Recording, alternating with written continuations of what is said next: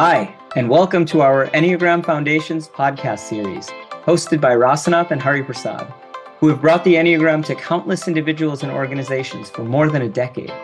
In 14 episodes, we'll provide a strong foundation on the 9 types and the levels of consciousness. This series will bring the types alive for you, help you understand the suffering that each type experiences as a result of their ego fixations, and offer our personalized practice for each type to move towards their best self, free from the shackles of the ego. We're really excited today to walk through the dimension of the Enneagram that we consider to be the most important of all. I'm with Rasanath. It's great to be with you for this most critical piece of the Enneagram puzzle, the levels of consciousness. Thank you, Hari Prasad. We'll get right into it. Why is this the most important piece? How does this underpin everything else and everything about our work at Upbuild in working on ourselves to be our best? The name Upbuild, Hari Prasad, to your credit, you actually really brought the name to the fore, means to uplift one's consciousness. And our whole bent is to understand how the ego, when we really become very intimately aware of our egos, we also begin to see how it covers our consciousness and puts us in a sort of a daze where we are acting in ways that we don't want to act. We all have the experience of that. So the levels of consciousness really explains, well, why does that happen? So when usually people approach the Enneagram, and this was true about me when I first started with the Enneagram as well, I was really excited about the types and to know which type I am and which type other people are. There is excitement about knowing other people, which is natural. And at the same time, in the process of our initial excitement, also sometimes our a naive desire to master the personality typology, we actually forget that the most important pointer of the Enneagram is to become very intimately aware of our egos and to rise above it.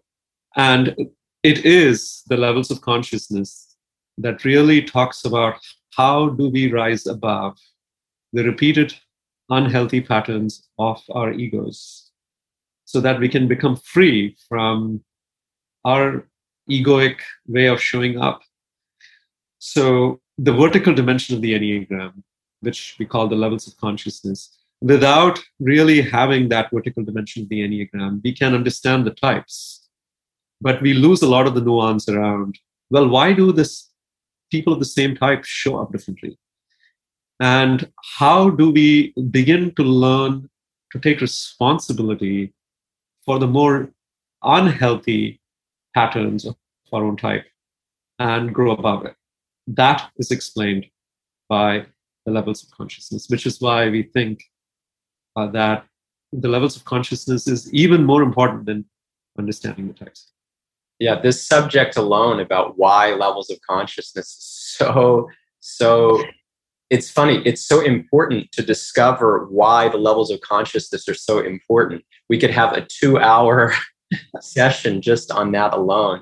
And I was thinking about how we love to speak about the differences in the types according to the levels of consciousness that, reveals everything. And just to give like such an extreme example, Saddam Hussein and Martin Luther King are the same Enneagram type.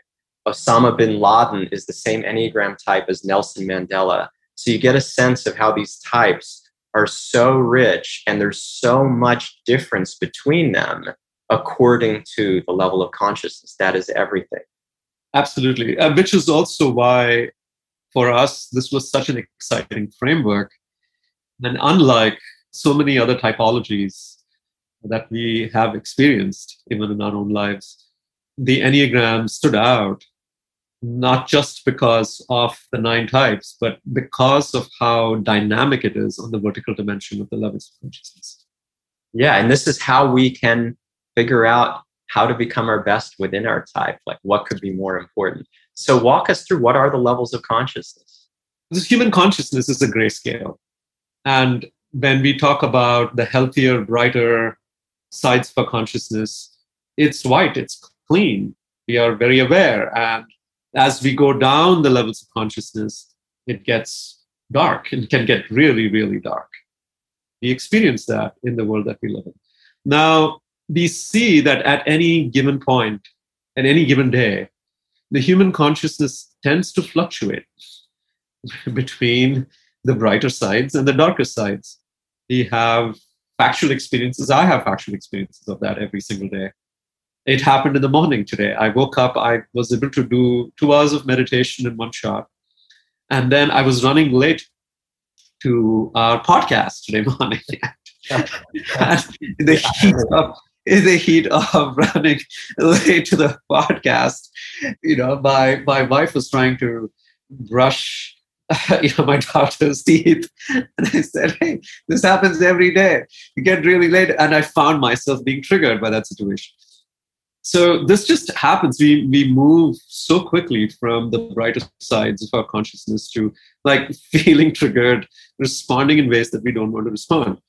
So for the sake of understanding how that is classified, we divide the levels of consciousness broadly into 3 parts, which we call creative, controlling, and destructive. Creative, controlling, and destructive. The creative consciousness is the healthy, more aware, the brighter side of that spectrum. The controlling consciousness, you could say there is some light there is some awareness there, but the capacity to act on my awareness is weak. And also, my awareness is now being tainted by fears, which are starting to run my life. And I find myself more and more helplessly giving into my fears. And at the same time, in the controlling consciousness, I tend to disguise that as inspiration, which is an interesting nuance. And down in the destructive, as the name suggests, it is destructive. At this level of consciousness, my actions are completely coming from a place of no awareness, and it is destructive both for myself and for others. So give us a little bit more color on each of these. Let's start, just a tiny glimpse into the creative. We'll go from there into controlling and destructive. The reason why we choose to call the healthy levels of consciousness creative is to bring the aspect of creativity, not like how we think about creativity, as in music or writing or art, but creativity because even in the most difficult situations, I have the awareness to understand all the possible choices available in front of me to respond.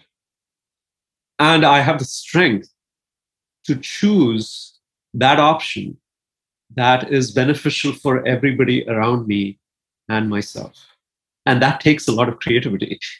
That takes a lot of help. Now, mind you, the option that I choose may not be comfortable for me to work with. And that's a very important distinction. Usually in the creative levels of consciousness, the reason why we call this creative levels of consciousness is because it's almost like I'm walking against the natural current of my ego. I'm walking against the natural current of my ego. This is where I can experience the strength of my character. It is not easy. It's not comfortable because in walking against the natural currents of my ego, I also see my egoic tendencies. I become acutely aware of my egoic tendencies, my egoic desires, painfully aware of it.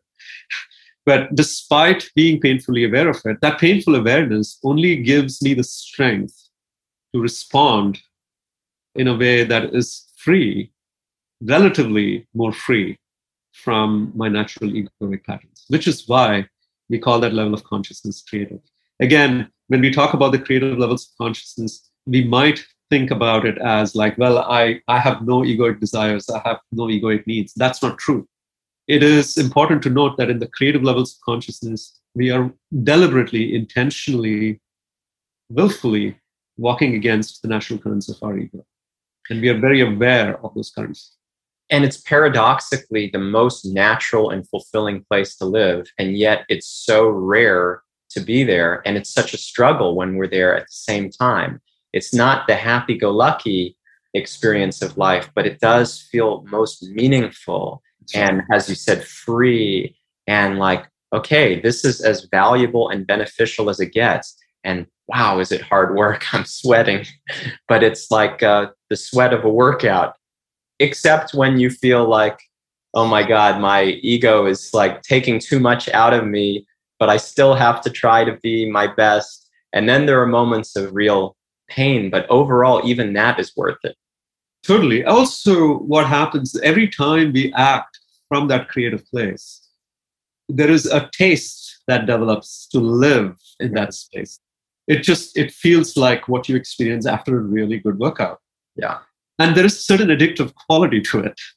That we can experience that and anchor that experience and then do that again and do that again. And even when it gets difficult, there is a way in which when we remember how that felt like, we develop the strength to live and respond from that creative place.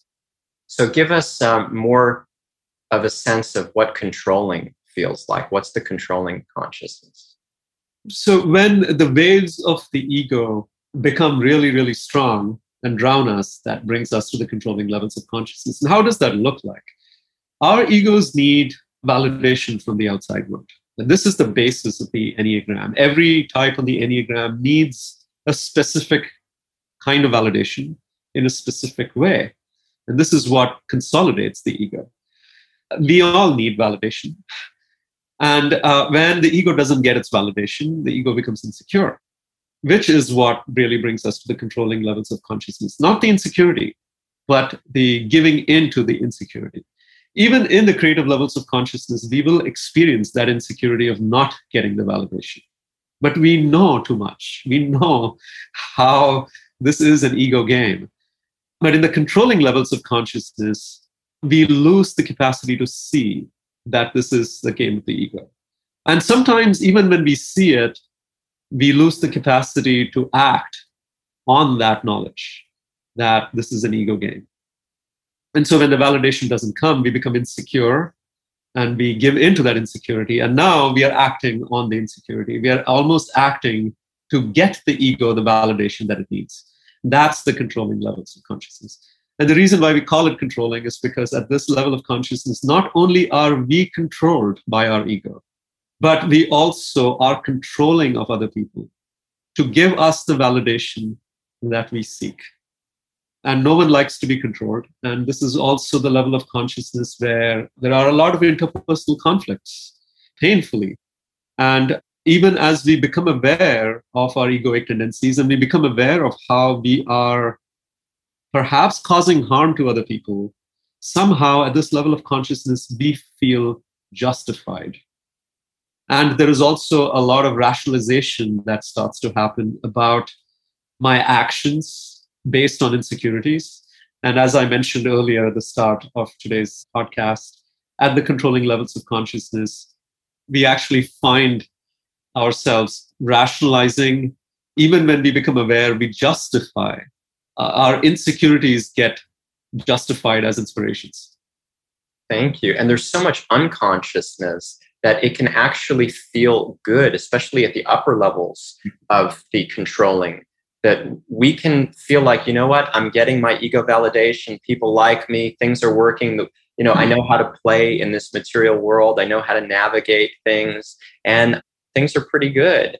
But there's so much suppression and unconsciousness that it's not helpful. And ultimately, it will catch up to us, unfortunately. Absolutely. And as impressive as it looks, and we talk about this a lot, it is the emperor not wearing any clothes. But when we look at that situation collectively from a place of collective consciousness of the world, we see that when everybody is playing the game of the controlling levels of consciousness, we don't even understand we are there. And we also begin to admire that level of consciousness, unfortunately. Sure. we put it on a pedestal, and 99.9% of people are functioning in the controlling consciousness. We say we find ourselves there.